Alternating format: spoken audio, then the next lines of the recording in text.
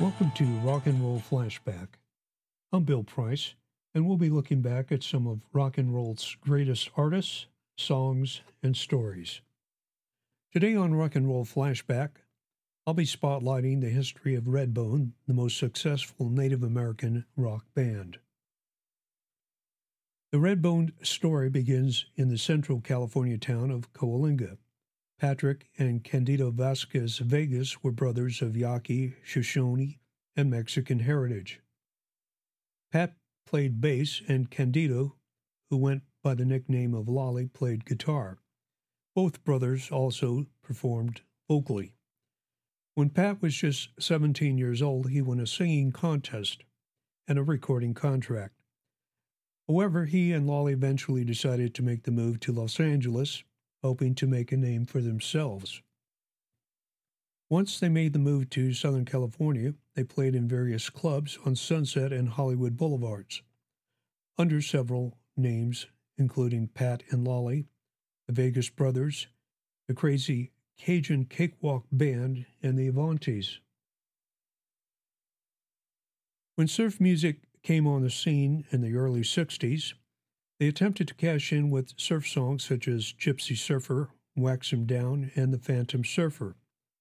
On an interesting note, the Avantis featured Mike Kowalski, a future Beach Boys and session drummer. Their surf recordings subsequently earned them an opening slot on one of the Beach Boys tours.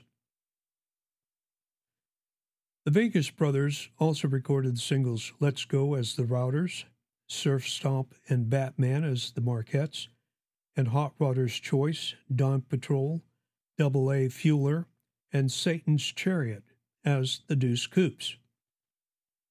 On the 1963 Deuce Coups recording sessions, they received help from Glenn Campbell, David Gates, and Leon Russell.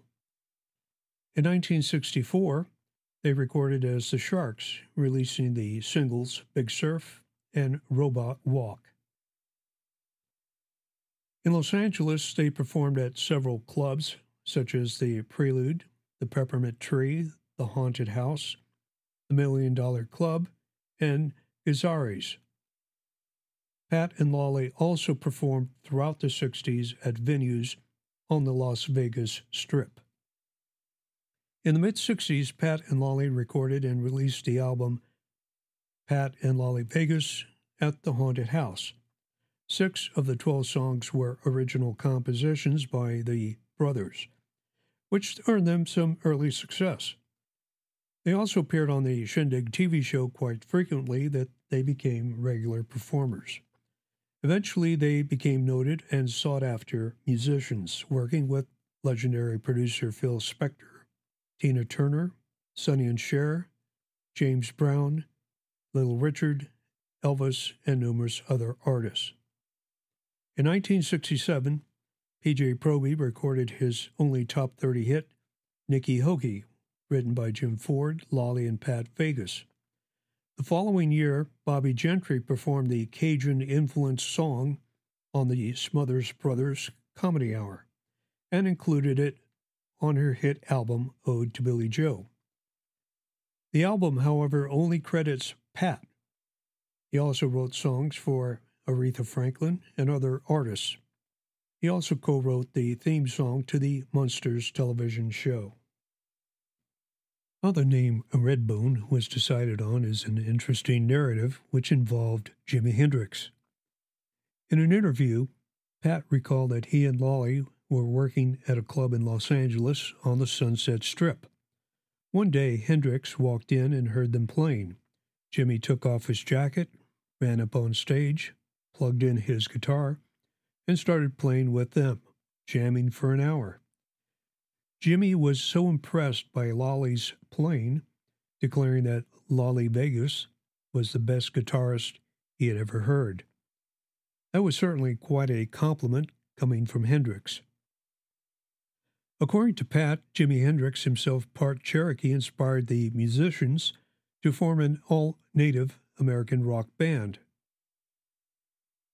According to Pat, Jimi Hendrix, himself part Cherokee, inspired the musicians to form an all-Native American rock group and suggested a name that signified their heritage. The term Redbone is a Cajun term for a mixed-race person. The band adopted the word to indicate their mixed ancestry of Yaqui, Shoshone, and Mexican heritage.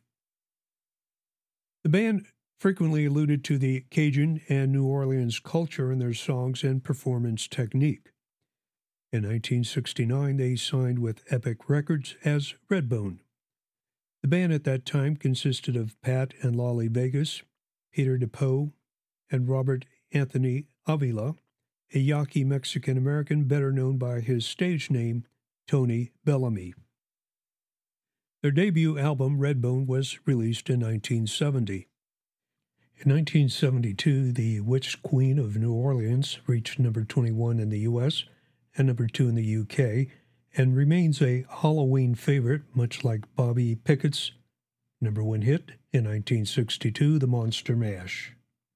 In 1973, Redbone released a 5th album, Wovoka, which included the most famous iconic song, Come and Get Your Love. It was certified gold, selling over 1 million copies. Also in 1973, Redbone released the album We Were All Wounded at Wounded Knee, recalling the massacre of the Lakota Sioux Indians in 1890. It charted in several European countries and reached number 1 in the Netherlands, but did not chart in the U.S. Its release was initially withheld due to controversy over the lyrics. Being a sore subject, it was banned from airplay by several radio stations.